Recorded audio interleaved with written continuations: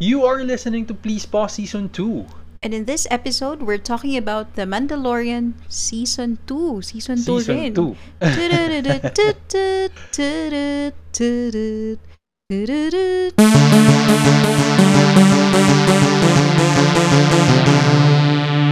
you're listening to us for the first time, we're Mike and Ham. We live in the Philippines. We're married and we have this little podcast where we talk about TV and film. Nakalimutan ko maglagay ng quip dun about The Mandalorian. But anyway. I thought surprise kaya wala dyan sa notes mo. Hindi, nakalimutan ko lang.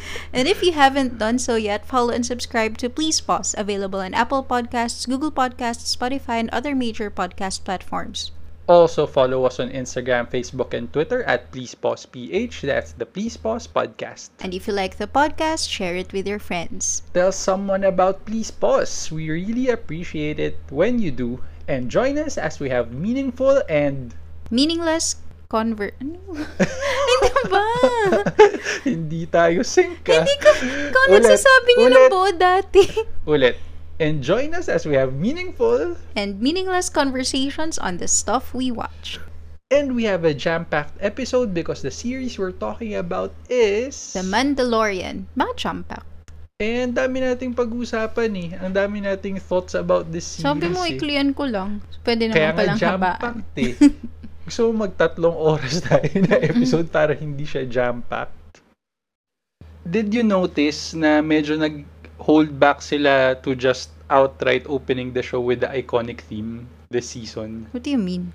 Unlike sa season 1, na parang opening pa lang, du-du-du-du, ngayon medyo nagto-tone down sila tapos nire-reserve nila yung pag-play nung theme sa pinakamagandang moments. I mean theme song. Nung theme song. You just said theme kanina. Malay ko ba kung anong theme? Iconic theme nung... Iconic theme song.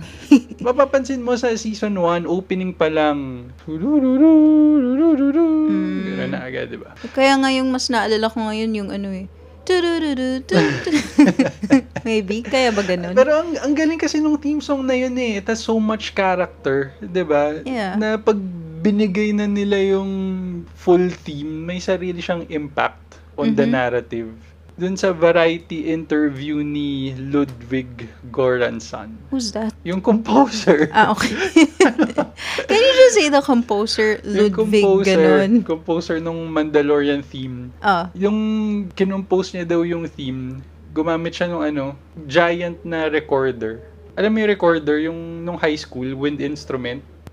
Diba? Record tayo nung high school noon, mag-recorder. Yung parang flute? Oo, parang flute. Meron siyang giant version nun. Tapos hindi daw niya master talaga yung instrument. Kaya nung una, ang kaya lang niyang i-play yung... Ano bang inspiration niya? Parang kapag nasa forest ka, tapos may tribe. It's not forest parang napaka-western. Yeah. Baka diba? nga mas western. Oo nga. Yung style. Yung parang... Tapos dalbas na yung cowboy. Tapos yung kita lang yung sapatos niya. Ganun. Tapos pag lumabas na yung Razor Crest, doon na magpe-play yung... So parang yun yung lumabas yung kabayo. Oo. Doon magpe-play yung... Yun! Ang galing ko. Ha? Who's the lowly casual fan now, Nanners? Usually pag lumabas yung Razor Crest. Okay, let's continue with 5 minutes on Google. The Mandalorian is a Disney Plus web series set in the Star Wars universe created by Jon Favreau. Si Happy ng MCU, di ba? I know. Ano ka ba? Nagbasa natin siyang pinag-uusapan. Tapos sabihin mo, si Happy.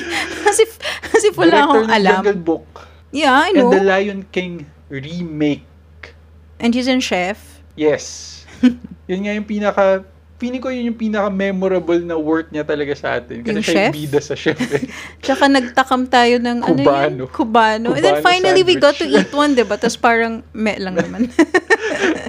Apparently, hindi siya kasing level nung ginagawa ni Jon Favreau sa chef. Okay, Season 2 of The Mandalorian just concluded its 8-episode run from Chapter 9 to Chapter 16. And there's a 3rd season scheduled for 2021. Is it really The Mandalorian or The Book of Boba Fett? Spoiler much? What? Spoiler much? Wala pa tayo sa spoiler territory. But most of Season 2 was written by Jon Favreau, who also directed Chapter 9, The Marshal. And season 2 had a who's who of other directors like Peyton Reed. Kilala mo ba si Peyton Reed? I think na-mention mo na before. Ant-Man and Ant-Man and the Wasp. Carl Weathers. Kilala mo ba si Carl Weathers? Why do you still ask? Siya si Grief Karga himself. Okay. Dinirect Pwede niya yung ba sabihin episode mo kung saan Grief siya nag-guest. Karga? Dinirect niya yung episode kung saan siya Doon lang siya lumabas, diba? Oo, this season, doon lang siya lumabas sa The Siege. Robert Rodriguez, director ng Spy Kids. Napanood mo ba yung Spy Kids? Maybe, pero hindi ko na maalala. Sin City, siya yung nag-direct ng The Tragedy. Hindi ko alam yung Sin City. Oh, and then there are returning directors from season 1 like Bryce Dallas Howard. Huh? Anong dinirect niya? Ang dinirect niya nung season 1 ay Sanctuary. No, I know yung may nag-direct siya sa season 1, Ang pero dinirect niya this ngayon time... ay yung The Heiress. Pag girl power ba kailangan siya? Ha? Ewan ko. Siguro. Ano ba yung Sanctuary ulit? Sanctuary yun yung yung may shrimp fishermen. Pumunta sila dun sa town para magtago supposedly, pero merong mga... Oh, right. Si Pocahontas. Oh, yun. Ayun, si girl power. Pocahontas. yung merong Mukha niya walker, si Pocahontas. may Imperial Walker yung mga kalaban. And then, Rick Famuyiwa directed The Child and the Prisoner in season 1. Sino He yan? directed The Believer in season 2. Sino yan? Yung director na yan? I mean, what is he known for? Hindi ako familiar sa ibang work niya pero lumabas din siya as an X-Wing pilot noong Oh, season siya yung 1. kasama ni Appa? Ay, hindi. Sa season 1 ba? Hindi. Okay. Si Dave Filoni directed The Gunslinger in season 1. He directed The Jedi in season 2. And gusto ko lang i-point out, executive producer din nung show si Dave Filoni. Well, he basically redeemed the prequel trilogy timeline with the Clone Wars cartoon series. Oh, so siya yung maker of, I mean, I don't know, somewhat. Yung The Clone Wars na Overseeing yun the and Clone Star Wars Wars. Rebels. Basta yung cartoon universe, siya yung nag-oversee talaga. And Okay. he co-created the Ahsoka Tano character with George Lucas. So doon lang yung lumabas, si Ahsoka Tano. Sa cartoons. Sa cartoons. Na siya Wait, ano nagsimula ulit yung talaga. Star Wars? Paano siya nag-start? Yung movie talaga yung Movie talaga, start. syempre, Oo nga, nung it's not like 80s. Game of Thrones na may book. And then, Hindi. so baliktad siya. Movie and then nagkaroon ng novels? Nagkaroon ng original trilogy and then after that, for the longest time, may mga novels and other materials like comic books na lumalabas sila until the prequel trilogy was released. And then Clone Nung prequel Wars. trilogy time, doon nagkaroon ng Clone Wars na cartoon. Okay. And then yung Star Wars Rebel, Yung ano Star yung Wars timeline Rebels, nun? medyo recent na lang yun nung lumabas na yung... I think it's about the time na lumabas yung sequel trilogy. Okay. Pero yung timeline ng Star Wars Rebels na cartoons ay original trilogy timeline. Kasi Rebels nga, di ba? It's So about the Rebel parang Alliance. close siya to the Clone Wars din. Eh, parang ganun yung parang ganun yung style. Okay. Na it's what happens outside of the movies na malaki din yung bearing to the overall Parang fate Rogue of the One universe. effect. Oh, parang ganun yung effect niya. So that's Dave Filoni. And syempre, pag nag-direct ka and when you have power, X-Wing pilot ka rin sa Star Wars universe. Namatay ba Lumabas- siya sa time ni Rey?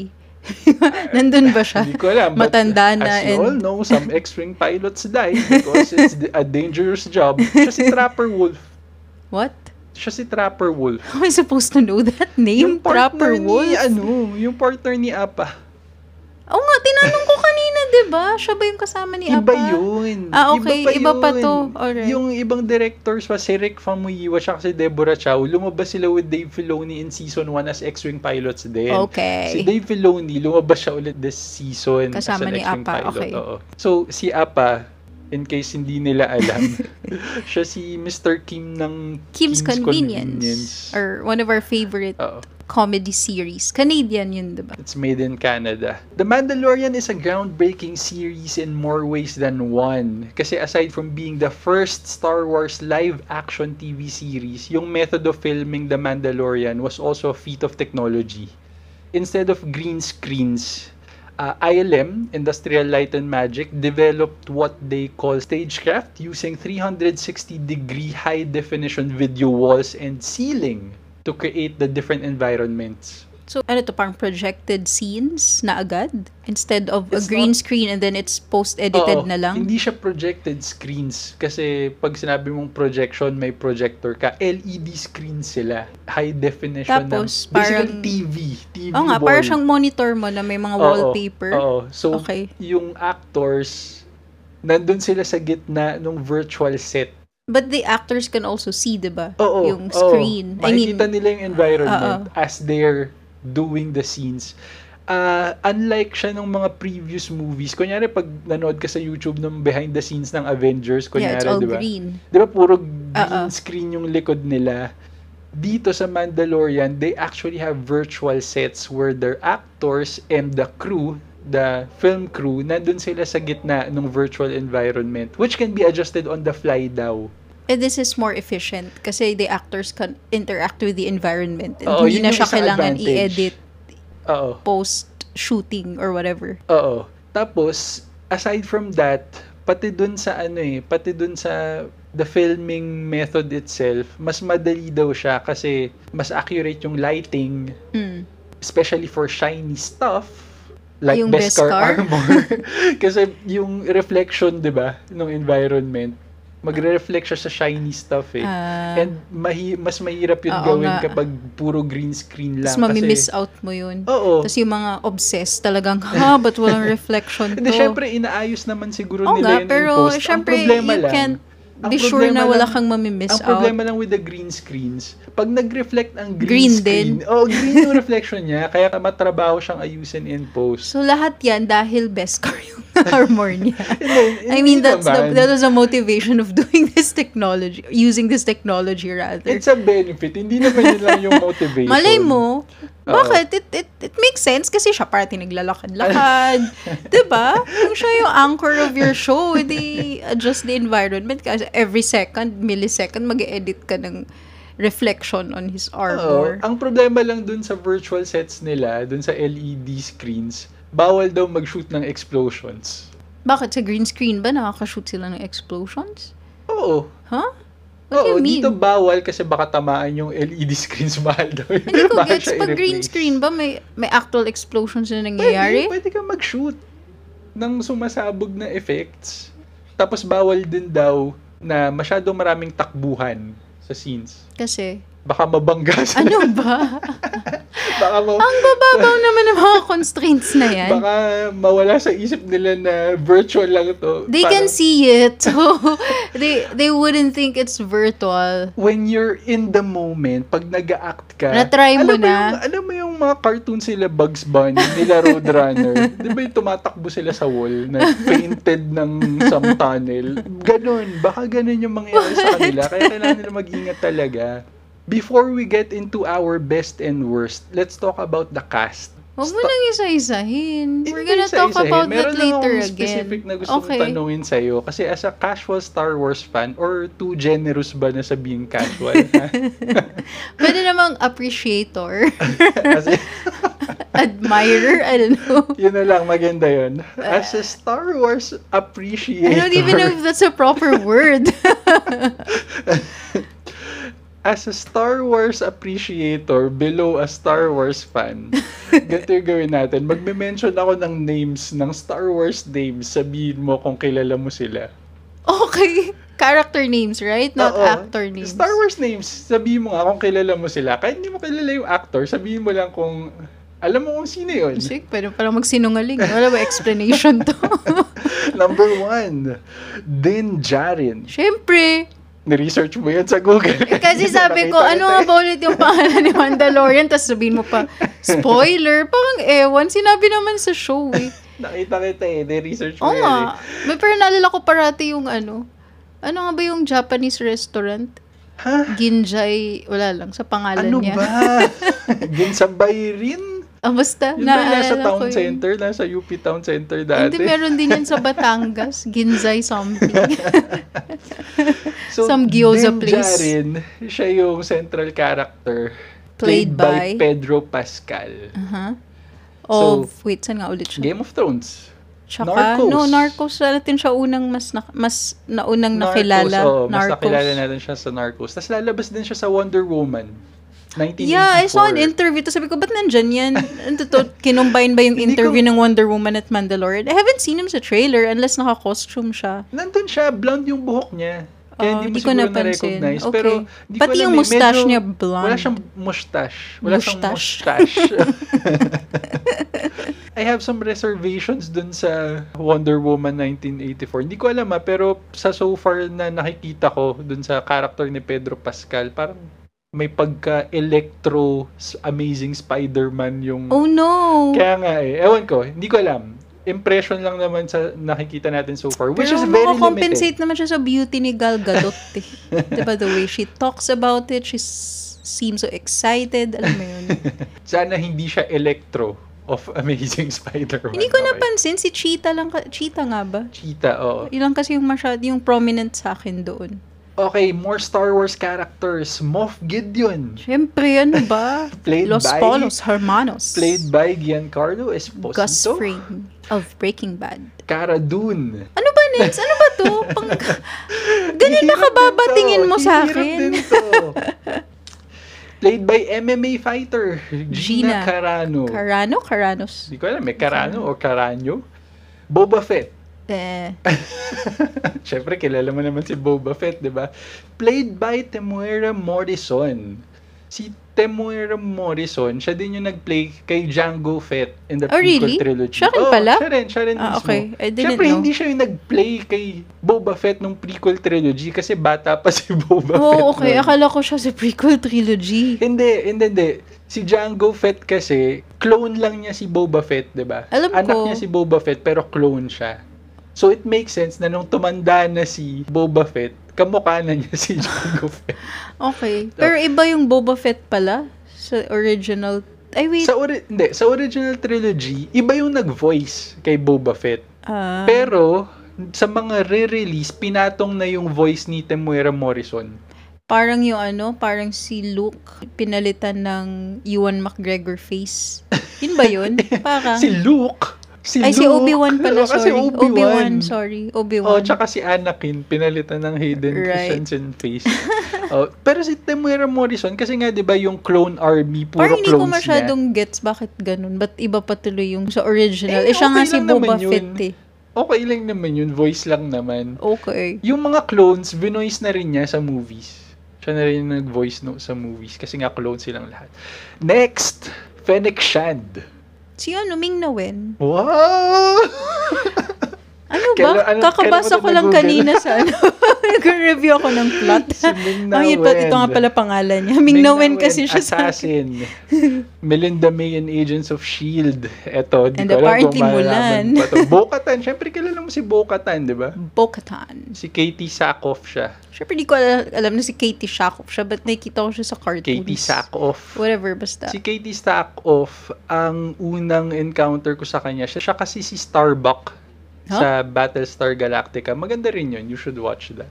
Di ba nandun din si sa Battlestar Galactica rin? Sino? Edward James Olmos? Hindi. Or may pinanood tayo na sabi mo nandun yung character. Sino nga ba? Isang Cylon sa Lucifer. Basta si right. Trisha Helfer? Yung nanay ni Lucifer supposedly. So, eto pa. Eto, tingin ko hindi mo alam to. Cosca Reeves. Huh? Paulit? Cosca Reeves. Ito ba yung wino-worship ni Satiro Fireblood? Kosus? Hindi. Si Cosca Reeves ay... Si Magistrate. Mali. Wala, hindi mo talaga to alam. Bakit? Wala ba siya sa Mandalorian? Played by Mercedes Varnado. Hindi ko kilala si Mercedes Varnado. Siya yung isang assistant ni Bo-Katan. Mandalorian. Yun pala pangalan niya? Oo, Cosca Reeves, yung babae. Mercedes Varnado, also known as Sasha Banks, a WWE wrestler. Wrestler din yun? Parang maliit yung frame niya for a wrestler. Wrestler siya. Tingnan mo. Nga, di mo to alam. Pelimoto, di mo to kilala. Oops, okay. Sige. Played by Amy Sedaris. Siya yung mechanic sa Tatooine. Okay. Yeah, I know her. Returning character from season 1. Cobb Vanth. Si Timothy Olyphant. Okay, alam mo yan. Siya si Marshall wearing Boba Fett's armor in Tatooine. Ito, Carson Teva. Too late. Sino yan? Wait, siya ba yung babaeng soldier na pakating aliporis ni Moff Gideon? Played by Paul Son-Young Lee. Ano ba? You're talking as if I should know that name. Paul Son-Young Lee, Mr. Kim of Kim's Convenience. Okay. Si Appa na kasi yan. Oo nga, siya si Appa. Ano pangalan? Carson Tiva. Si Okay. Apa ng Mr. Kim. Ikaw nga nag-point out sa akin nun eh. Oo nga, ayaw mong Ikaw maniwala nag-point sa out sa akin sa kamukha lang, racist na naman ako. Unang-una, naka-helmet. Hindi ko makita na bald yung ulo niya. Pangalawa, American accent. Hindi Korean accent yun. Kaya mahirap talaga ma-recognize. But Hindi kasi ako na-recognize ko, sanay. diba? But na-recognize ko, diba? Okay. Points for you. Wow. Kudos to you for recognizing him. Doon nga sa mga interview niya, di ba? May isa tayong napanood na interview ni Paul Sun-Young Lee. Sabi niya, Star Wars fan talaga siya. Nagko-cosplay siya ng Star Wars characters. That montage. Ng X-Wing pilot. Nagko-cosplay Tapos siya he as an X-Wing auditioned pilot. or in-invite siya? In-invite lang ata siya kasi kilala niya si Deborah Chow, one of the episode directors in season 1. Tapos saka siya na-connect kay Dave Filoni. Tapos now, he's part of Star Wars. Diba? Ang galing. Hindi naman, wait, siguro patay na siya by the time nung Rise of Skywalker. Matanda na siya. Hindi ko alam, 15 years or so after pa yun eh. Eto, Retired na. Ito. Hindi bawal nang mag-fight. Ito yung kabaliktaran niya. Si Migs Mayfeld. O, kilala ko yan. Yung prisoner. Played by Bill Burr. Yan yung ayaw niya ng Star Wars. In his comedy sets, may mga rant siya about Star Wars fans. Ano ulit yung Iniinsulto niya particular mga na Star Wars. sinasabi niya? Yung ko alam naka-costume Oo, pa. naka-costume. Pinagtatawanan parang niya. Teletubbies ba? Yun ba yun? What? Hindi ko alam. Parang may naalala kong Teletubbies. Ano Hindi ko kung alam. saan Basta marami nabanggit. siyang rant about many things. And one of those things are Star Wars. And and how Star did he Wars get fans. in this show again? Kilala siya ni kinontak siya nila Jon Favreau. They thought it would be funny. Oh, it would be funny na biglang nasa Star Wars na siya. So, jokes on him kasi now he's part of the Star Wars universe. And gusto ko rin siya dun sa sa Breaking Bad. Siya yung isa sa mga people ni Saul Goodman. No? Really? Oh, Hindi ko na maalala. Siya yung isa sa mga utusan niya. Siya yung nagtatest ng water dun sa car wash. Toxic water. Basta anyway, baka hindi mo naalala yun. More! The Mandalorian Season 2 with spoilers. After the break. Sabi ko, wag mong iisa-isain yung cast. Inisa-isa mo eh. Please bear with us on this short commercial break. We just wanted to address some of the complaints we've received regarding our Lazada partnership. Sabi kasi nung iba, Shopee ako bumibili ng Gundam eh. Shopee ako bumibili ng exercise gear eh. Tapos Shopee kami bumibili ng drone eh. Shopee lang nagde-deliver sa Masbate eh. Ito lang Shopee yung mukha nyo. Ano? May Shopee partnership na rin kami. Shopee or Lazada, we can help you with your internet shopping needs. Just check this episode's description on Apple Podcasts, Google Podcasts, Spotify, or wherever you're listening. Then use the Shopee and Lazada links we've provided to see their special offers. Just click our links to get into Shopee or Lazada, then start shopping. Make sure to use our links to let them know you heard it from us. Thank you for supporting Please Pause and happy shopping! Tsaka ikaw na bili ng Gundam tsaka ng exercise gear, alam mo kung sino ka, tapos papabayad mo lang kay Mommy Dearest. Grabe ka naman Kilala ka namin. Kilala ka namin. Alam namin saan ka nakatira. One more thing, mabilis lang to. We know Christmas is going to be different this year. Wala muna kasing parties, wala munang reunions. Online gatherings na lang muna tayo because we need to keep everyone safe and healthy. And that's okay, as long as we don't forget what's truly important this holiday season. Love? Gifts. Kahit hindi tayo magkita-kita, basta makarating pa rin ang mga regalo nyo, masaya pa rin tayo. Ano pa yan?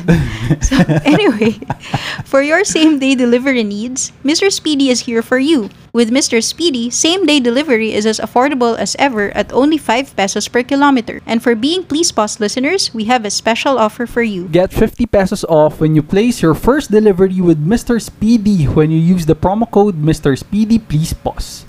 Check them out on mrspeedy.ph or download the Mr. Speedy app.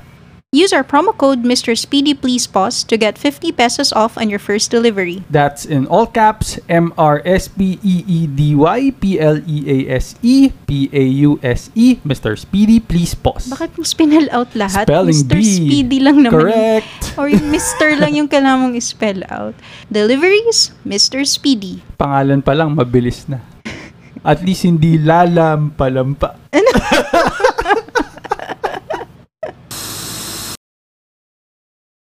Best and worst, The Mandalorian Season 2 edition. Sino mauna? Ikaw na, it's your turf. Okay. Worst! God. Death scene. That scene of the Razor Crest. What? Ito, hindi dahil pangit siya, but because it's so sad and tragic. Dapat best yan. Worst Because siya it worst accurately made you feel what it's the they worst want you to feel. feeling in all of Exactly. season The 2. best nga yun. Worst. No. Ano ba? Actually, Ayusin mo nga yung mga Actually, classifications yun nga, mo. it's one of the highlights of season 2 for me. Yung Razor Crest kasi, di ba? Saan nga ba niya ito nakuha? Doon sa prison? Ha? What do you mean? Yung Razor Crest? Dati na ng ship yung Razor Crest. Oh, hindi ko maalala. What I thought do you wala siyang mean? ship. Meron siyang ship from the beginning. Okay. Simula pa lang. Okay. But I don't yung keep Razor track Crest, of their yung vehicles. Razor Crest kasi, it's as much a character na rin in the series as Mando and Grogu. Kasi parating nasisira. Yun nga yun nga yung ginawa nila sa season 2, di ba? Actually, yan yung di ko naman na siya ililista na nitpick. Pero paano niya naaayos yun kung ano-anong nangyayaring syempre, broken stuff. dumating na nga sa point na yung cockpit na lang yung kaya niyang i-pressure seal, di ba?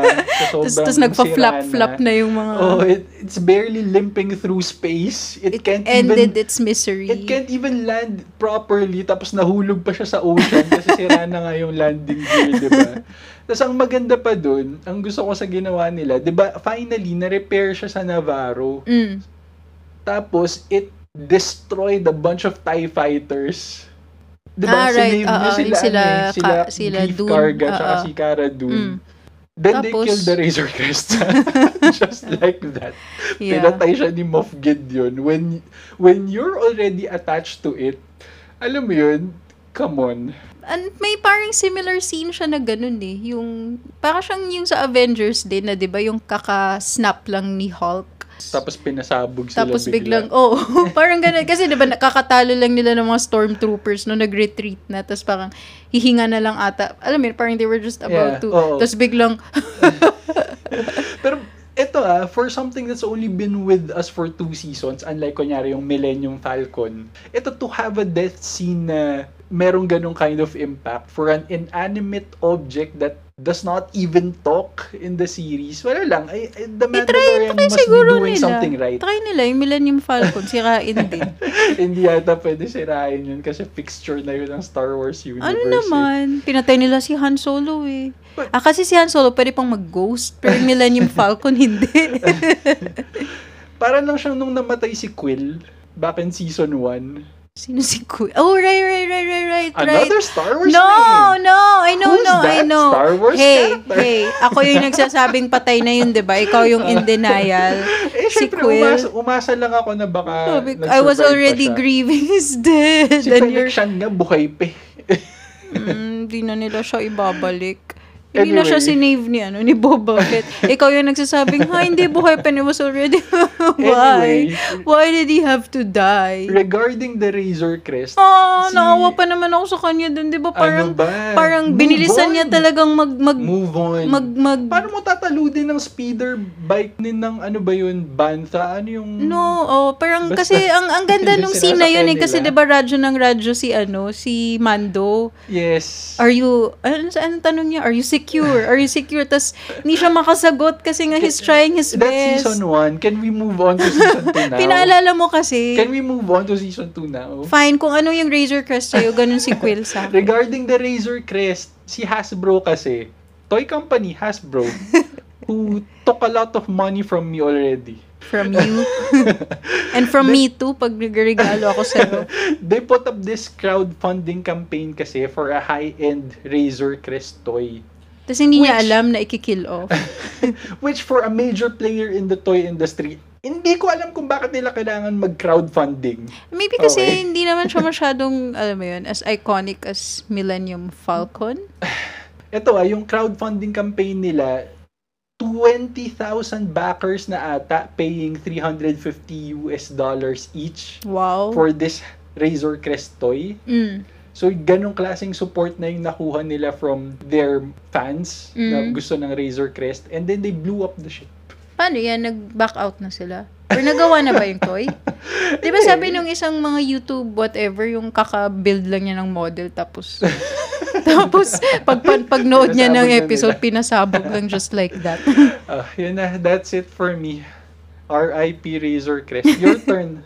Well, yung best ko, kaya nga sabi ko sa'yo, huwag mo isa-isahin yung cast eh. Kasi, those are my pleasant surprises. Yeah. Well, yung ultimate surprise naman for me na sobrang natuwa ako yung The Marshal eh. Kasi, Si diba? Oliphant. Kasi pagpasok pa lang ni Boba Fett supposedly sa posture pa lang, alam mo, hindi na si Boba Fett yun. Well, alam ko naman, hindi ko naman na-recognize that it's Oliphant, pero the moment he took pero- his helmet, oo nga, ganyan siya tumayo. Sadya naman kasi talaga, di ba, maluwag yung armor niya. Hindi Oo, talaga tapos ang fit sa slim kanya. niya eh. Oo. Yun nga eh. Tapos, pero gusto ko yung the way his character was portrayed, na alam niya kung anong mangyayari. Diba? Parang, okay, so there's just one of us leaving this canteen or whatever. Si And then- Oliphant, ang ano talaga niya, breakout role talaga niya in western shows. Kasi Yung sa sabi Santa ko sa'yo, di ba, Clarita ano ba Diet yung ko siya Justified? kilala. Yun ata talaga yung Hindi ko breakout yun role alam. niya. Well, apparently, I've seen him in a lot of movies. Like, kasi nandun siya sa Jennifer Garner movie na something. I forgot. Syempre, if you have that handsome look, talagang lalabas ka in plenty of movies. But my favorite scene ko dun yung yung magbabattle na sila, magduduel na. Tapos nag-attack yung, yung dragon. Ano yun? Great Dragon. Great Dragon. Tapos biglang, wait lang. And then, we mentioned Apa na hindi ka naniwala sa akin na siya yun. Well, yung episode ni Apa, parang filler episode lang yun kung tutuusin. But, they Yung still managed... Spiders. Ha? Yung sa Spiders yun, Oo, diba? they still managed to make it rich. Kasi ang daming mga aliens reference, yung mga eggs, di ba? Yung, si Baby Yoda, lakad-lakad siya. Tapos may tinot siya, di ba? Kaya nag-hatch. Nag-burst out yung Oo. isang spider. Pero it was nice to see him there. And I like si Lady Frog's acting, di mo siya binanggit. I know. Hindi ko I mean, alam I think pangalan veteran niya. Wala ata actress siyang siya. pangalan Eh. Old woman na siya, di ba? Elderly woman na veteran actress. I just Actually, hindi ko alam. caught a photo sa mga pinapanood mong Star Wars ending explain, whatever. Tapos parang, ang galing kasi nung acting niya. He's just like really, basta, may Oo, something. hindi kasi Iba yung dating. For the frog creature lady, match naman yung acting niya Kaya talaga nga, for tapos it, parang diba? love na love niya yung eggs niya. And then, well, yung others na mention mo na yung may mga impact sa'yo, wala naman masyado sa akin kasi sino ba si Bo-Katan? Mali ko ba? Ano ba? So, Katano, well, she's Nurse Claire. Parang hindi naman, gusto ko naman ata siya sa Marvel series. Si Paige kasi yung ayaw ko sa Daredevil. Kasi I think Nurse ikaw, Claire is okay. You gravitate towards badass women characters and ayaw mo ng mga whiny female needy characters Like si kasi. Paige. And I understand why. I understand why kasi bakit ka naman mag-identify with a character na always needs help and parating finds herself in trouble only to be rescued. I understand kung bakit Nurse Claire is better than Paige. And I understand why Fennec Shand, Bo-Katan, Cara Dune, and Ahsoka Tano would be cool. Diba? Okay. So, among those people, sino yung pinaka number one in your tier list of badass Star Wars I think, characters? in terms of yung portrayal ng character nila, Ahsoka Tano or Bo-Katan, silang dalawa. Si Bo-Katan, hindi mo kasi siya napanood sa Clone Wars and sa Rebels pero napanood mo si Ahsoka Tano sa last 4 episodes. No, I mean, not even dahil napanood ko yung Clone Wars. But, ang galing kasi ng pagdala ni Nurse Claire dun eh. Well, oo, bagay nga sa kanya yung Diba? character. Oo. Bagay sa kanya yung Ahsoka Yung Tano. si Ming-Na Wen Grown naman. up Ahsoka Tano. Alright. Si Ming-Na Wen, namimiss ko kasi yung close combat niya eh. Assassin siya dito Ayun nga, kaya medyo downplayed tuloy siya dito. Ang galing niya sa Agents of S.H.I.E.L.D. Okay lang yun. I mean, gusto ko Badass yung... pa rin naman I siya. know, pero hindi kasing intense nung gusto ko sa kanya yung nangyari dito. Kasi nga, yung character niya is not a Ano bang gusto martial mo? artist. I-transplant lang si Melinda Hindi nga. Ano ba? Why can't you accept my statement as it is? Bakit mo pa kinukontra? I understand what yun you're naman saying. pala. So, huwag mo i-kontra. Kasi sabi ko lang, it's a different character. Kaya nga. Yun nga. Sinabi ko lang, I just miss her close Okay. combat stunts. I know. Okay. Oh. Meron naman siyang medyo close combat stunts dun sa finale. May mga sinisipa siya ng mga stormtroopers dun. Mas gusto ko yung, yung tumulak siya ng boulder dun sa mga stormtroopers. Tas Sa ano yun eh. Oo nga, dun sa tragedy. The tragedy. Tapos ang engot nung isa, nagpaiwan pa din siya. Stupid. Akala niya ata mabablast niya with his machine gun. And then, gusto ko rin yung, in a good way, I was surprised kay Mayfeld. To be honest, di ko na siya maalala sa season 1 kung ano Favorite ko nga si Mayfeld eh. Oo nga, I mean, hindi ko maalala kung anong ginawa niyang kalokohan sa season 1. Pero dito kasi ina-anticipate ko. Si Mando. Oo nga, I mean yung details. Mando, ang naalala ko lang sa episode niyan, it was nice kasi parang siyang horror. Pero yung story, hindi ko na talaga maalala. Pero anyway, gusto ko siya dito kasi I was anticipating na magta-traitor siya. Pero actually... Yun nga yung gusto ko dun sa episode na yun. Kasi alam mong untrustworthy siya. Pero it turns out na... Pero one of the best yung talk nila dun sa habang nagda-drive sila nung... Ano yun? What's that vehicle called? Juggernaut. Na parang sabi niya, diba? I'm a realist. I'm a survivor like you. Your rules change the more desperate you get. Everyone has the lines they don't cross until it gets messy. Kasi parang... Ulitin mo, sorry, pinatungan ko. Ulitin mo yung line na yun. Why? Your rules change the more desperate you get. Everyone has the lines they don't cross until it gets messy. Na-highlight na kasi yung pagka-clingy ni Mandalorian sa mga rules niya. I mean, highlight in a way na parang dun mo ma-realize na napaka-impractical ng sundin yun. Kasi, not impractical, pero diba, the Marshal, alam niya agad nung nagtanggal ng helmet si Oliphant. Where did you get that armor? Hindi siya Mandalorian. Sila Bo-Katan, where did you get that armor? Tapos, this is the way. Tapos nag-walk out siya. Alam mo yun, parang, there's only one way. Diba yun? Doon ko lang nalaman na hindi naman pala lahat ng Mandalorians ganon. Yun nga yung problema ng mga ibang fans before kasi... Pero wait, you should know that. Kasi yung mga Clone Wars, nagtatanggal naman pala ng helmet. Dun sa Clone Wars cartoons and sa Rebels na cartoons, Mandalorians here and there, all around, tatanggal lang sila ng helmets nila. Sino lang bang Mandalorian sa kilala ko? Si Boba Fett. I know. Parating naka-helmet. And then this one. So, hindi ko alam na meron naman palang, sila pala yung unusual tribe. Which, hindi niya rin alam. Yun nga. Na sila pala yung, sila pala yung minority. So, parang in that sense, at least, alam mo yun, nagkakaroon siya ng, pinapakita sa audience yung perspective na yun na, ano naman ba yung tradition na yan? May iba nga na hindi naman ganun. Pero you're still fighting for the same principles. Di ba ganun siya ka-bratty? There's only one way. Tapos mag-jetpack walk out siya. And gusto ko yung pagkaka-build up nila nun kasi may impact pag nagtanggal siya ng helmet. Yun nga. Alam mo yun, when you're desperate na and alam mo there are more important things than keeping this silly helmet on, 'di ba? Pero 'di ba si Mayfeld naintindihan pa rin niya kasi in that scene na ayaw niyang pumasok dun sa terminal dahil nandun yung boss niya. Well, engot siya dahil di siya nagsuot ng helmet niya back. Yeah, parang sinasabi niya, it's not possible kasi nga hindi ka masascan ng may helmet. Tapos gusto niyang i-abort kasi alam niyang hardcore si Mando. Hindi rin naman siya papayag. Na hindi siya magtatanggal. Ang hindi niya in-expect when it comes to Grogu. Yun nga. Diba? Which I think na-anticipate naman niya. Or maybe not. Na-surprise siya. Tapos in the end sabi niya, I didn't see your face. Alam mo yun, parang I liked how he respected his tradition. Kasi alam niyang ganun din siya. Inabutan pa nga niya ng helmet nung palabas na sila. Oo nga, parang okay, I didn't see your face, no? Parang wala lang, ang sweet.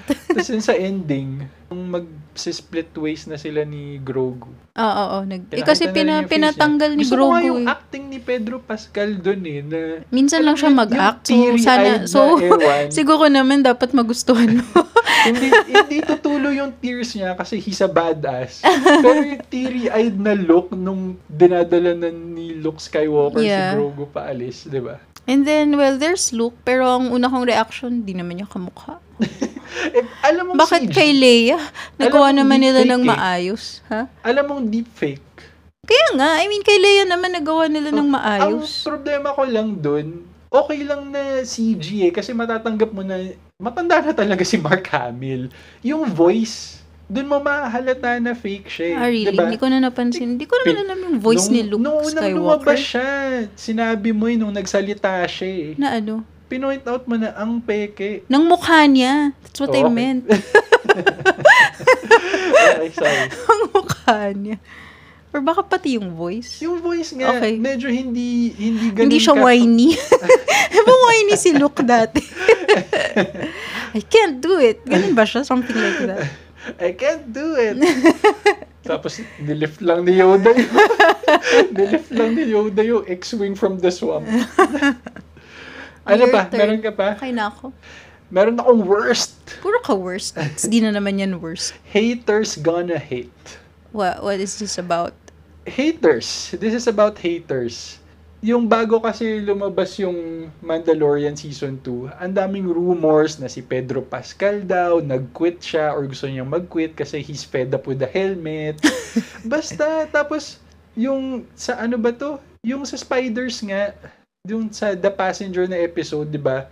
Kaka-cancel daw nila si Baby Yoda for eating unfertilized frog eggs. Granted, medyo uncomfortable nga yun to watch. But those are unfertilized eggs. We eat unfertilized chicken eggs all the time. Ika-cancel? Anong sabihin ika-cancel? Cancel. Yung cancelled. Oo, Ganon? cancelled with a T sa dulo. Uy, wala pa rin nag-explain sa akin bakit may T yan. Ano ulit? Ay, ko alam. Pauso lang. Kung alam nyo kung bakit, pakisabi na lang sa amin. We can Tapos always meron pang Google it, ano, pero tatamad lang ako. meron pang controversy yung boob armor ni Bo-Katan tsaka ni Koska Reeves. Bakit? Anong meron? Eh, di ba pag may wedding gown, may boob shape din yan? Bakit daw ano? Kasi di ba armor siya, plate siya. Oo. Bakit daw kailangan na naka-shape Naka-shape. na boobs? Eh, Bakit kasi kailangan kapag straight mo, di may female hollow body? space ka Eh kaya nga. between your ano. Kaya ako to worst kasi Hindi naman to sa show. quote-unquote Star Wars fans. Really? Seriously? Bakit Minsan kay na Black stop na- Widow? Hindi pala armor Ano kay ba? Black Widow. Suit yun eh. Yeah. Pero yun lang, there are quote-unquote Star Wars fans na losing sleep over these kinds of stuff. I don't think they represent the majority of Star Wars Dami fans. silang time to think about Yun that. nga. Ang dami lang kasing ano, very few naman pero vocal people. Parang kay looking for- Rose. Oo. Ito rin ba yung same crowd Siguro. that wrote siguro. Rose out of the adventure? Alam mo yun, they're just looking for stuff to hate on na wala naman talagang bearing Okay. dun sa show. Ba't mo binabasa? Nasa stress ka lang. Hindi ko binabasa. Ang point ko lang, they're just spreading hate eh. Ganun talaga, 'di ba? You'll always remember your first bash. Ibig sabihin you're successful kung meron kang bashers. Kapag may nag-rise up na Oo, kasi maraming ibig sabihin, kontra. alam mo yun, I mean, this thing means If so you much to them. successfully stirred the pot, parang ganun. Oo. Okay na yun. Yan mo na sila. Buti nga walang uproar about M-count eh. Oh my gosh, nasa worst ko yan. Ano ba? Okay, I'm sige. gonna Ituloy mo na, do but gusto ko lang sabihin, apparently the M is here to stay. I know! That's my worst. Like, Okay, sige, I go. was gonna Your say turn. M count. I thought binauna nila yan sa limot. But then again, if they're, di ba sa season 1 pa lang naman, kumukuha na sila ng blood. Oo. What else? I mean, how could you explain some other way why they're getting blood apart from hindi talaga siya force, alam mo yun. It's in the DNA, it's in the whatever. So, okay, fine. But na-miss out ko na yun na kumukuha nga pala sila ng blood. Sana wag na lang nilang banggitin yung M count. Eh, may solution na nga kasi ako dyan, di ba? Ano? Sinabi ko na to sa'yo dati. It's a simple solution to this midichlorian fiasco. Oh, it will always be mitochondria to Ano me. ba? I'm so sorry. Again, ang proposal ko kay Dave Filoni at kay Kathleen Kennedy of Lucasfilm at kay Jon Favreau, yung midichlorians, gawin na lang kasi nilang manifestation of force sensitivity. Sa blood? Oo, instead na source siya. Parang nangyari kasi dun sa prequels. Oo nga, siya yung source. Siya yung source ng force power mo eh. Ang gawin na lang nila, if you're strong with the force, you get M stuff in your blood? tataas yung M count mo. How, ano yun, parang, it's like building resistance, so yung mga antibodies mo, gano'n? Oh, or something like that. Oo nga. Whatever. I mean, ganong concept Ganun ba lang. yung minimin mo? Oo, ganun lang kasi. It's not magical. It's sciencey. It will maintain na mysterious pa rin yung force, pero may manifestation siya physically. Just like si Darth Sidious, si Emperor Palpatine, na de-deform yung mukha niya. Just like si Darth Vader dun sa prequel trilogy nung naging masama na siya, naging dilaw yung eyes niya. Hindi ba kasi nasusunog siya nun or what? Kaya nagkaroon siya ng Hindi, physical transformation? Bago pa yun. Bago pa sila maglaban ni Obi-Wan and masunog siya sa Mustafar. Okay. Wala lang. Yung nagulat lang ako na parang, buhay pa. Akala ko, it's here parang to stay. Jar Jar Binks yun na... si Jar Jar Binks naman, pinagtatawanan na lang nila. Naalala mo si Migs Mayfield sa season 1? Diba? Inulit mo kasi yung scene na yun. Bakit ka nag-helmet? Kamukha mo ba si Jar Jar Binks? Ganggan, baka daw ganggan siya underneath. Pero, alright. He didn't really mention Jar Jar Binks. Hindi. Yung species lang niya. Pero, yun nga yung ko. Na-realize ko nga na, nga pala, kumukuha kasi sila ng blood. So, what else are they gonna look there? Pero, pwede naman wag na nilang i-mention. Let's just say they're just studying the blood. That's it. Okay lang sa akin. Bakit di ka pa ba tapos? Are you done with your rant? Hindi pa. No, I'm done with my rant. So, you ended with the M count? Yun na yung worst ko.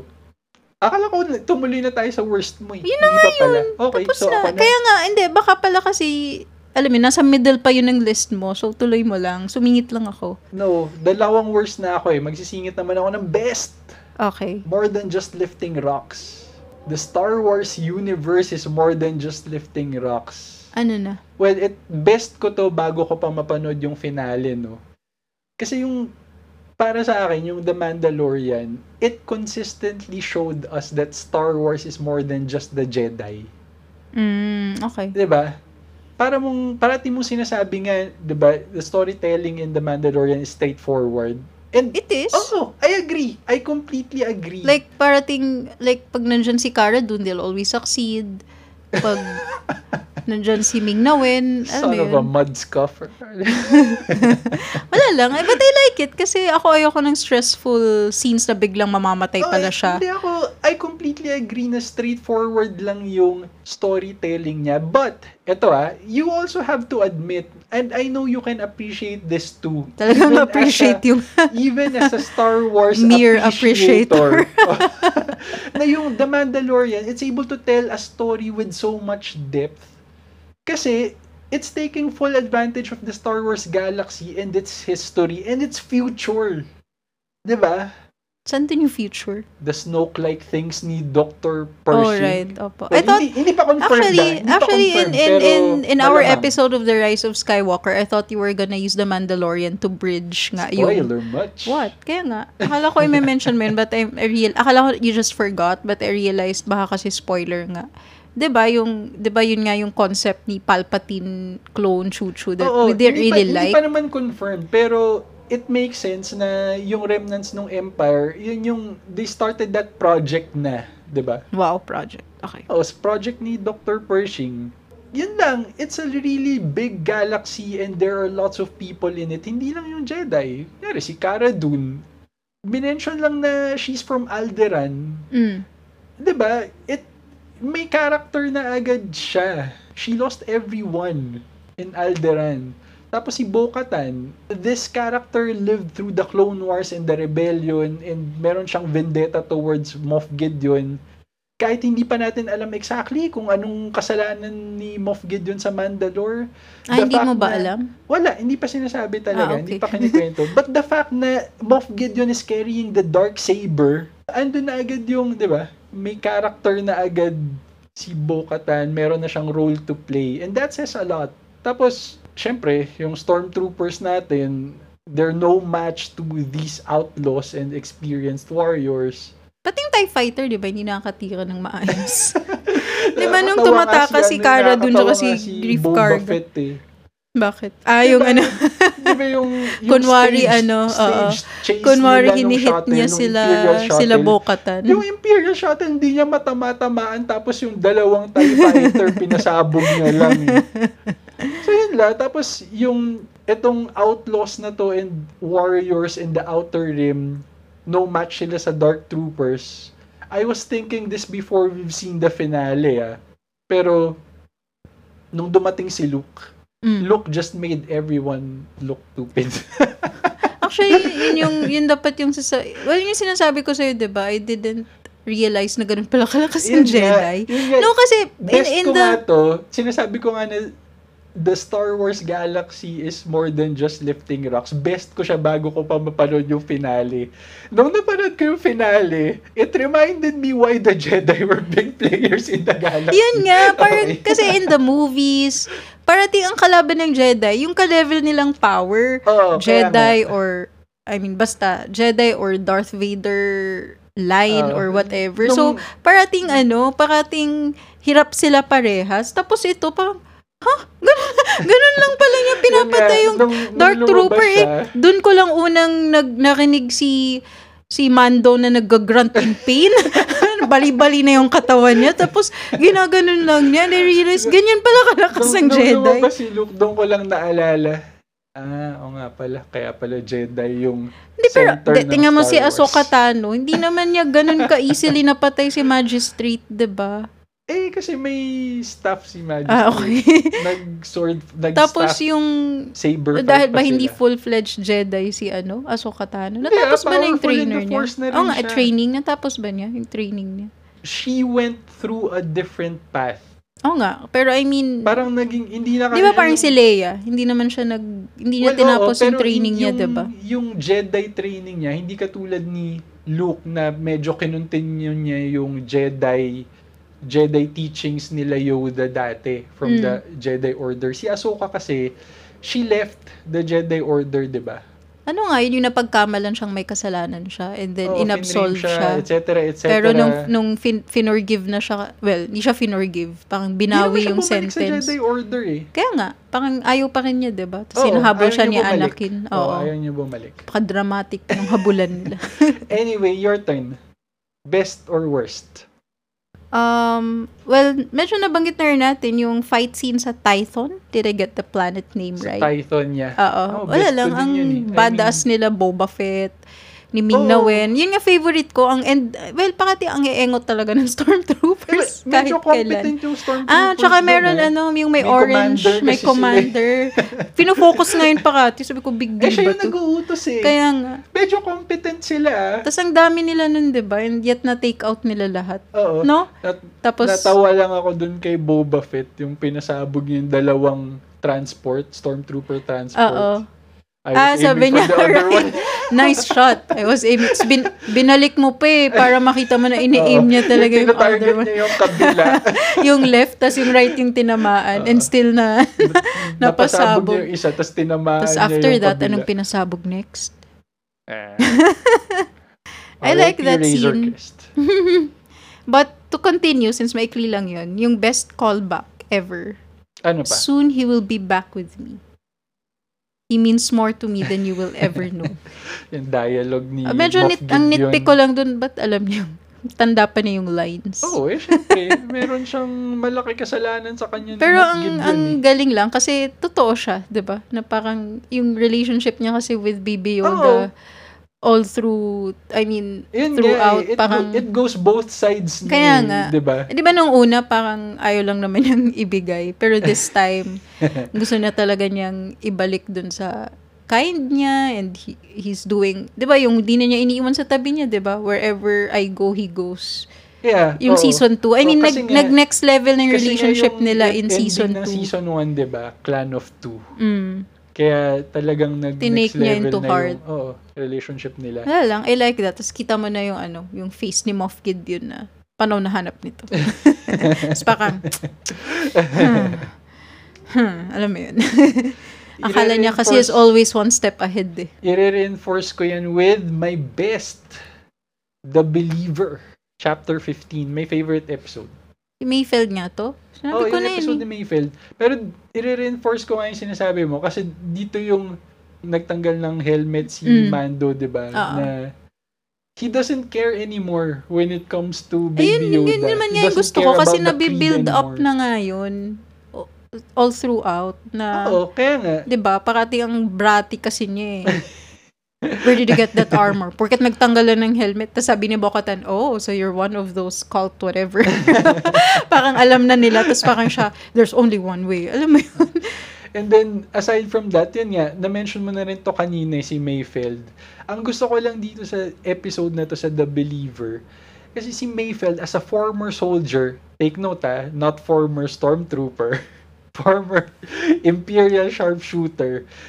Pero, at that time, he hates the Empire. Kasi, diba, hindi sila ni-rescue. Oo, Suicide yun nga, mission pala Operation yun. Cinder. Oo. Operation I mean, Cinder. malay ko kung ano yan.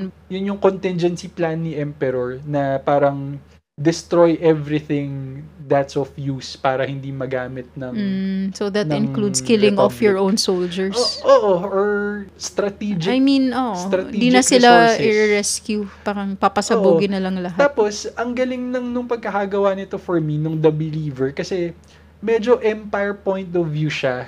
Kasi yung pirates, supposedly, they're probably not pirates nung Rhydonium, but actually, baka native sila nung planet, sabotaging the Empire. Tapos yung Stormtroopers, di ba, pagdating nila dun sa base, Yay! they're cheering them on. Yeah. It makes them more human eh. Right. Diba, they basically humanized Empire soldiers and Stormtroopers na hindi naman necessarily evil talaga lahat tong mga to. Parang sabi nga niya, may kanya-kanya kasi tayong pinaniniwalaan. Oo nga. Yun yung sabi ni Oo, Mayfield, yun diba? yung gusto kong dialogue niya. Yeah, na parang we're all the same. Oo. Oo, yung people sa Alderaan once believed na ganito. People in Mandalore once believed na ganito. But they're both gone now. So, diba? Pero what I also liked about that episode, kasi dun lang pinakita si, what's his name? Din Djarin, na wala yung Mandalorian armor niya. I mean, sometimes kasi you'd think kaya siya magaling kasi puro siya weaponized eh.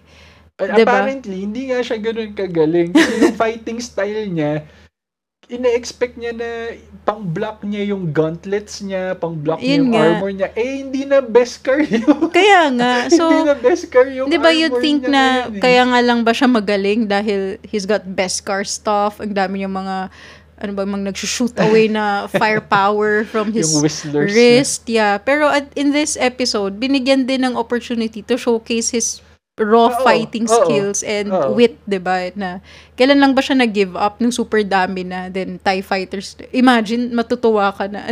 Si Mayfield ba nagsabi nun? Parang, or ikaw, na parang, ikaw, na for once, natuwa ka na may TIE fighters na dumating. I'm not sure. Nung dumating yung TIE fighters, nag-play ng heroic music. Eh. Basta, ang galing. Gusto ko nga yung pagkakagawa niya kasi parang, diba, on the side of the Empire kaya yung nga. point of view niya. And ako, bonus moment pa. Well, actually, best moment ko of the series yung nag-escape na sila. Tapos kinuha ni Mayfield, diba? Sabi niya, give me the rifle. Tapos, pinasabog yung Rhydonium. Yeah. He was not a stormtrooper, so he can actually hit his targets. Kaya mo sinabing hindi stormtrooper.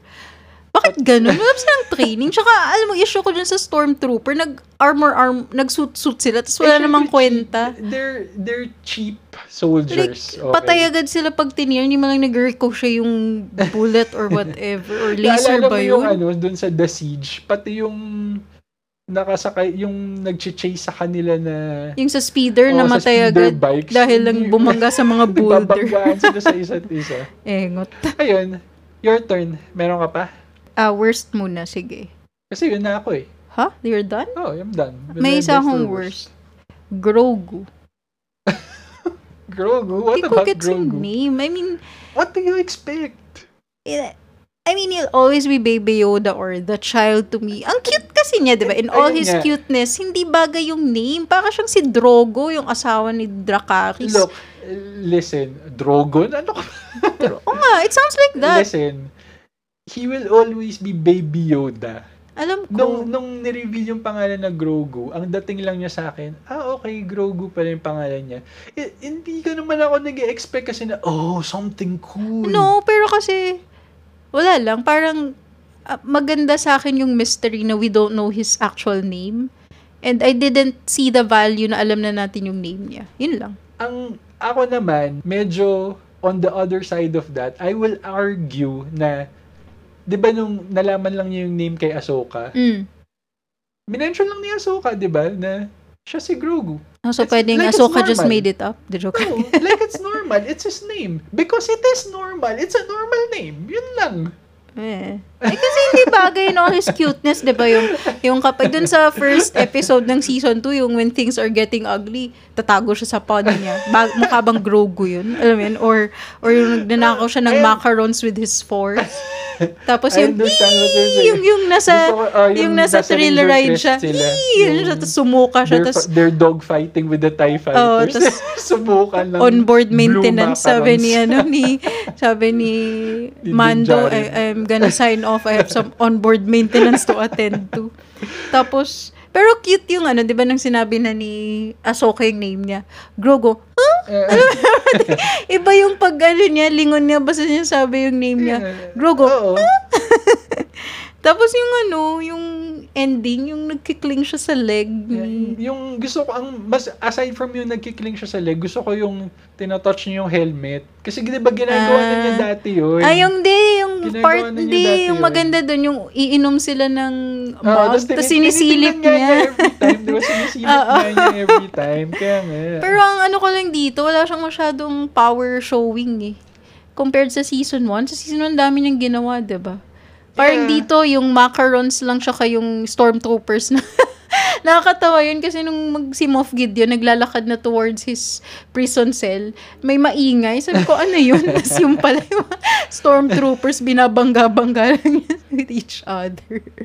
Pero, parang hindi masyadong, well, siguro naman kasi there's no need. Yeah. At saka, lumalabas lang naman yung extreme showing niya ng force powers when wala na talaga silang choice. Diba? Lalo na kapag si Mando ay nasa bingit ng, diba, grave danger, doon lumalabas yung powers niya Diba yung sa Mudhorn? Oo. Doon una lumabas, diba? Oo, tsaka yung sa fire.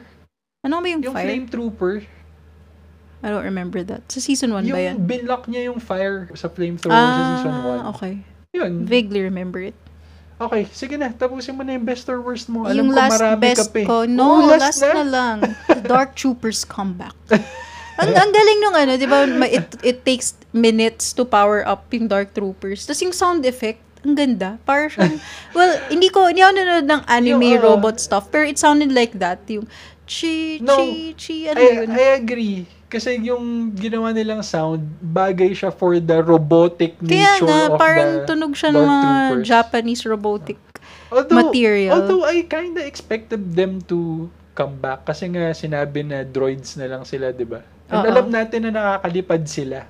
Yeah, well ako actually nga nung una, di ba nung pina-eject niya na-eject ni Mando yung mga yan through the cargo bay, whatever. Sabi ko, ganun lang. Nawala na sila. And, di ba, I kept asking you, lumabas ba yan sa time nila, Ray? Bakit wala sila? And then, you said, they're too expensive, blah, blah, blah. Tapos, nung na-eject sila, sabi ko, kaya pala wala na sila. Tapos, parang, medyo nakulangan ako sa, after all that hype, nawala lang sila lahat. Tapos na yung, kailangan lang ma-showcase yung isa na nabali-bali si Mando. Pero sabi ko sa'yo, they're too expensive only to be cut down and embarrassed by a Jedi. Kaya nga. Pero favorite part ko yung we have incoming. How many life forms? None. Sila pala yun. Kaya pala I kinda expected na babalik sila. Kasi pero alam natin na nakakalipad sila. Huwag mo akong idamay. Kinalimutan ko na sila. I was pleasantly in on, nakabalik sila, tapos kung saan-saan lang sila nagsuot. Tapos ang ganda nung effect na yun, di ba, na nag-assemble sila dun sa labas nung, tawag dun, nung door, yung blast door. Oo, yung tapos, sa bridge. Pinapound nila yung fist door. Ready, tapos pound, tapos parang lahat sila pinofocus isa-isa yung faces nila. Nung synchronized movements kaya nga, nila, nagmamarch, tapos yung rifles. Tapos, nababali na din biglang an X-Wing, like one could save us, or something. Hindi, sarcastic siya. Great, we're saved. Isa lang kasi. Tapos biglang, ang ganda ng effect na yun. Tapos biglang tumigil sila, diba? Tapos si Moff Gideon. Kasi they recognize the threat. Kaya nga, it reminded me also of the Avengers scene. Yung rain, fire. But sire, our troops, Ano ba? do it now. Tapos nag-rain fire, tapos biglang nag-iba yung direction nung, ano tawag doon? Nag-point sa Launchers. sky yung cannons ng tas ship. kasi si Captain Marvel pala dumating. Parang ganun yung dating sa akin. Oo. Gusto Wala ko nga lang. yung reveal ni Luke kasi nung una, di ba naka-hood lang. So, Akala ko sino si to? Ahsoka. Sino to? I thought Sino it to? was Ahsoka. Kasi naka-hood din si Ahsoka. Kaya nga sino to, di ba? Tapos lumabas yung green blade. Tapos doon naisip ko na, Ako kasi di ko maalala yung blades nila. Malamang si Luke to. Kasi after Return of the Jedi, green blade na siya. Like, I pay attention, okay.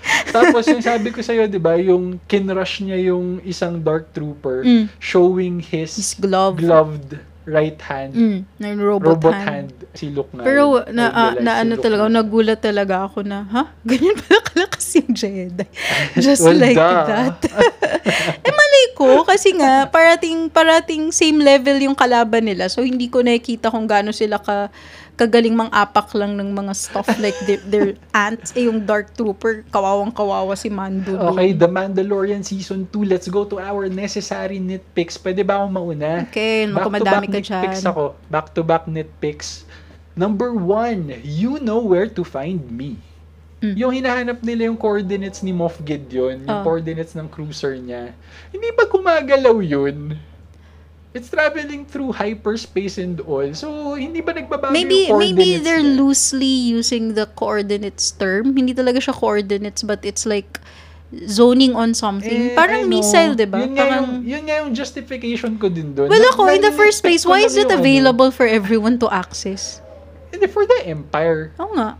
Why is it available for anyone in the Empire to access? Ito nga, back-to-back nitpicks nga ako, di ba? Number 2, the password is password.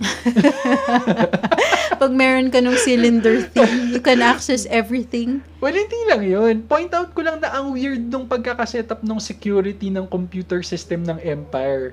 Kasi kailangan mag-scan ng face, di ba? Usually, whitelist dapat yung design nung pag-limit mo ng access to some system. Meaning, only a specific list of people, kaya nga whitelist, diba? Yung papayagan mo mag-access. I don't know what whitelist is. Ano yung whitelist? Kabaliktaran That's some ng security blacklist. term. Kabaliktaran ng blacklist. Kasi apparently, yung system ng Empire, blacklist siya. Kung sino yung mga alam nilang kalaban. Ito yung mga bawal gumamit. Ginawa lang nilang plot device yun para pwede si Mando. Exactly. Diba, nag-roll call sila. Sabi, Ming na Wen, I'm ganito, ganyan. Cara dun, I'm ganito, ganyan. Alam nila na ganito ako, blah, blah, blah. Si Boba Fett, hindi pwede. Well, siya kasi yung magpapilot ng ship. Hindi, pero lahat sila, apparently lahat sila nasa blacklist. Bawal din siya kasi whatever. May genius, ganito, ganyan. Plot device nga talaga. Oh. Ang justification ko na lang, para ma-justify lang na, siguro kaya ganito yung password system nila. Well, the galaxy is so large. Yeah, maybe. Siguro it's not that simple to sync massive databases. Parang fingerprint database lang, di ba? Yan nga. Ang meron ka lang naman na record, yung criminals lang. Kaya nga, yun nga yung inisip ko. Lang din. It's probably easier na mag-distribute na lang ng list of known enemies ng Empire kesa lahat ng stormtroopers in existence, yung buong database nun, isisync mo sa lahat ng stations ng Empire. So, ang dami nun, di ba? Ang daming stormtroopers nun. However short-lived they are. So, it's just weird. It's just a weird plot device para masabi na si Mando at si Mayfield lang. At para makapagtanggal siya ng helmet. Okay, your turn. Nitpicks. Well, I find Mando or Din Djarin minsan masyado siyang trusting. Alam mo yun, we always say naman na maybe na-anticipate naman niya yun. Halimbawa, yung Bo-Katan episode, di ba yung niloloko lang pala siya nung mga supposedly magta-transport sa kanya dun sa ship. And then, mag-feed sila ng some creature. Let the kid see. Ganun. Spoil it ulit. Bring the child. Kailangan niyang makita. Yung masyado siyang trusting, ako, inisip ko naman dun parate na... Well, baka mali yung term ko na masyadong trusting. Hindi siya masyadong nagjo-due diligence. Oo. And, hindi naman siguro siya talaga completely nagtatrust, but, alam mo yun, he should be always on his toes. Kaya nga, dinala niya, di ba ba obvious yun? Dali mo yung child, gano'n. Tapos, nung una nga, I thought, accidental, na nahulog si Baby Yoda. Hindi pala. I would put that on him, kasalanan niya yun. Kaya nga. Tapos yung second pa, di ba? Yung he puts his back on the enemy. Ay, ano ba yun, di ba? Don't turn your back from the enemy. From the enemy. Never Whatever. turn your Mahina back ako from sa the enemy. prepositions. Naka-best car naman daw siya. Kahit pa. And actually, itong nitpick ko dyan, akala ko si Moff Gideon alam niya lahat. Oh. So, dapat alam niya not to hit the best car. Hit him Wala in the naman butt. siyang Hit him in the ass. Stab Hindi him in the naka-best ass. car Walang yun? best car yung ass. Or yung thigh. Nakaupo or yung leg. siya eh. Hindi niya. Di ba naka-bend siya to get Baby Yoda? Or baka lang, let's fight. Alam mo yun. Pero, di ba, kung sa bagay, kung killing throw na yun dapat sa neck? Ang neck ba niya ay may Hindi, best mahirap, car? to be fair to Moff Gideon, mahirap din siguro talagang i-hit. Exactly. Hindi naman Nakatalikod Jedi. na siya. Hindi Jedi si Moff Gideon. Remember, hindi siya Pero Jedi. nakatalikod na siya, pwede na siyang mag-aim. Alam mo yun? Kaya nga sinasabi ko sa'yo, pwede mo siyang i-hit sa butt or sa thigh or dun sa likod ng knee. Hindi ba siya best car all throughout? Siyempre may joints eh. Oo nga. Ba't thigh? Ang thigh naman buo. Sa above the thigh, just below the butt. Sa hips you mean or whatever? Hindi sa hips. Pelvic. Oo, sa pelvic region. May nasa biology. Talagang, kaya nga necessary nitpicks eh. Okay, ako na ba? Ay, wait, may isa pa. Kasama dun sa sorry. Not Mando himself. Pero yung kaya nakakuha ng gun si Moff Gideon, di ba? Yun nga. In a panic kasi, hindi na sila masyadong, alam mo yun, hindi na sila masyadong masinop dun sa mga namatay dun sa bridge. Tapos, tawag dito? Dapat kasi naglalaro sila ng D&D with us. Diba, every time may dead body, loot! Hindi sila nagluloot eh. Yan tuloy. Okay, turn ko na. Mm-hmm. Stepping Stone. I'm talking about Ahsoka's appearance in this season. Kasi Rosario Dawson, no question, live action Ahsoka was cool and all and badass. Especially yung dual-wielding white lightsabers niya na naka-reverse grip. Badass. Totally. Don't get me wrong I really appreciated that. Ang problema ko lang dito, yung appearance niya, hindi ba importante si Baby Yoda for you to drop what you're currently doing and help him? Nitpick ko nga yan ba't ayaw niyang tulungan? Si Kaya Ahsoka Tano. Ni-reject lang niya agad dahil he's attached. Alam ko na si Grand Admiral Thrawn is also a big deal. But you'd think na since medyo konti na lang yung Jedi in the galaxy, baka naman big deal na tulungan mo muna din si Baby Yoda. Hindi na nga siya Jedi, diba? Pero, and alam kasi niyang may iba pang Jedi doon. Pero look, Ahsoka Tano knows Yoda. He studied under Yoda when he was a youngling. Oo naman. When she was a youngling. Mali ko. Oo naman. So, how would I know? Itong baby na to, it's the same species as the greatest Jedi Master ever.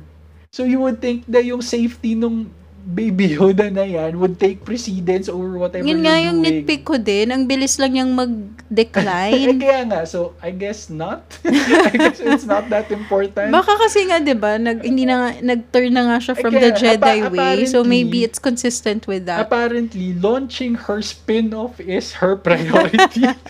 Kaya dun ba si Admiral, akala ko nga yung hinahanap din niya si Moff Gideon, but malay ko ba kung anong mga objective ng mga taong to. Ang hinahanap pala niya si Admiral Thrawn. Si Grand Admiral Thrawn, well, lumabas na kasi siya sa Rebels. Pero before Disney declared all Star Wars material outside of the movies and the cartoons as non-canon, meron kasing series of novels written by Timothy Zahn, published in the 1990s, called the Thrawn Trilogy. For the longest time, many considered that as the sequel to the original movies. Si Grand Admiral Thrawn, siya yung main villain doon, tapos siya yung leader ng remnants ng Empire. He was a legitimate threat to Luke and Leia and the Republic. I think I still have the audiobooks somewhere, but you're not interested. Nag-zone off lang ako, hindi ko na naintindihan ang sinabi mo.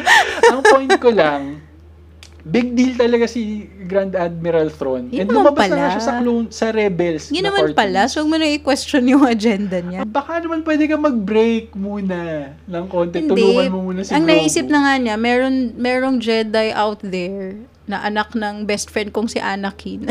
Yun na mas equipped to train him. Ang dami ko pang gustong tanungin dun eh. Si Ahsoka, hindi mo niya kilala si Luke? Yun nga, Di ba niya tatanong ko sa'yo, nabalitaan? diba? Parang Ewan kasi, ko. diba, yung timeline na yun is already one generation later, apparently. Oh, pero kasali kasi si Ahsoka sa rebellion eh. Tatanong ko nga, nasan siya sa time nila, Rey? Si Ahsoka Tano. Ewan ko, kung buhay pa siya sa time nila eh. Ha? Lahat sila namatay. Hindi natin alam, but that's why it's so compelling yung Star Wars universe kasi you have all these questions, di ba? Okay. That's my last nitpick. Marami ka pa? Sige, go. Nitpick dump. Naiinis ako na they're surprised. Fring is alive and nobody checked the ship eh. Paano nila i-assume na kapag sumasabog, patay na yung... Ang dami-dami ng pangyayari sa lahat ng soap opera, crime, whatever, spy movies, na kapag sumabog, nasisave pa nila yung person inside. Gusto mo i-justify ko yan? Sige. Di ba yung TIE fighter ni Moff Gideon dun sa finale ng season 1, nag-crash landing siya far ahead kila Grief Karga, tsaka kila Mando, tsaka Cara Dune. Baka naman, di ba nakalabas siya? Maybe he destroyed the TIE fighter. So when they investigated after, akala Hindi sila nila nag-investigate well enough. Alam mo bakit? Bakit? Nakapag-interview sana sila ng mga Jawas. Or pinatay rin yung lahat ni Moff Gideon. Hindi ko alam, maybe. Nakahanap ba sila ng DNA, like a tooth? Or di ba ganun yun? Nagpa-plant ng tooth para masabing patay na. Magandang idea yan for a Star Wars series. Gusto mong i-pitch natin yun kila Dave Filoni at kay Kathleen Kennedy. Ganun kaya nila pinatay kunwari si Jennifer Garner sa Alias. Star Wars CSI. Nag-iwan sila ng tooth para kunwari maano na na namatay siya dun sa fire. Ganun sila Star dapat Wars mag-investigate. When And there's a murder, call us. ito, last nitpick na to. Although minor lang naman, balik lang dun sa frog eggs. Di ba niya binibilang yung eggs niya? Ina-anticipate Hindi ko ko nga alam. magkaka-conflict sila kasi kinakain ni Baby Yoda yung eggs. Pero may yung na-imagine talaga akong Unfertilized naman. horror story. 'Di ba nung nag-meet up na sila nung husband niya tas may live frog na. Kala ko kakainin din ni Baby Yoda. Hindi Oh my naman. gosh. Hindi naman. Friends nga sila nung frog eh. 'Di ba may kinakain siyang frog dati kaya na-anticipate mo na nasabi mo, hala favorite Hindi naman sentient yung frogs na kinakain favorite niya yung frogs, 'di ba? I know. Sa Pocahontas scene ba yun? Pero hindi naman sentient yung frogs na kinakain ni Baby Yoda. Animals yun. Sentient to eh, yung Wala eh. baby frog. Ano bang alam niya? Nakain niya yung eggs eh. Okay, final thoughts. The Mandalorian Season 2. Go. I already gave my first thought. I did not realize na ganun kalakas yung Jedi.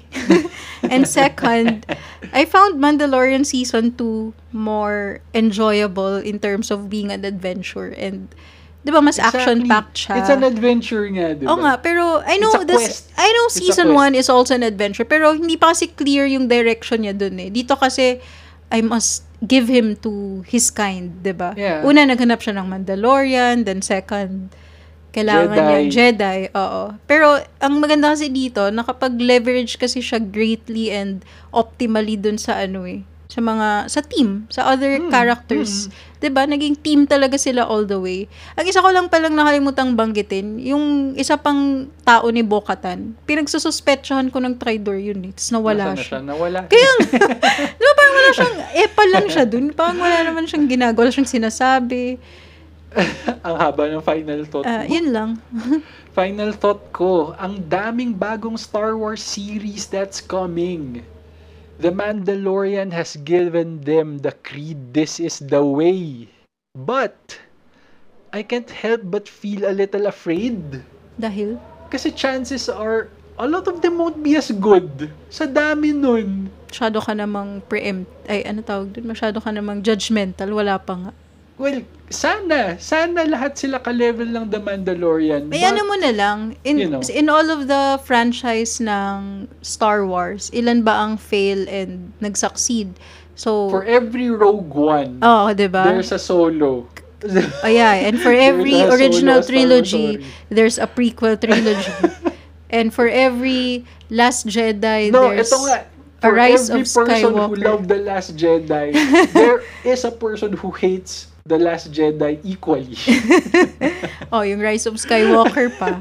So, yeah, probability, ano lang naman yan, loss of probability. Ayun nga, Pili ka ang na lang ganda dun ka- sa... Yun nga, problema ko lang. Ang ganda kasi nung The Mandalorian. Ang taas ng bar. Ang taas ng bar that they've set. So, I'm just hoping that half as good. Okay na siguro yun. Pili ka na lang ng series dun, kung anong malapit sa puso mo. Tapos yun na lang pagdasal mo na, oh my gosh, please be okay. That's our episode on The Mandalorian Season 2. If you like this episode and our podcast, share it with your friends. This is The Way.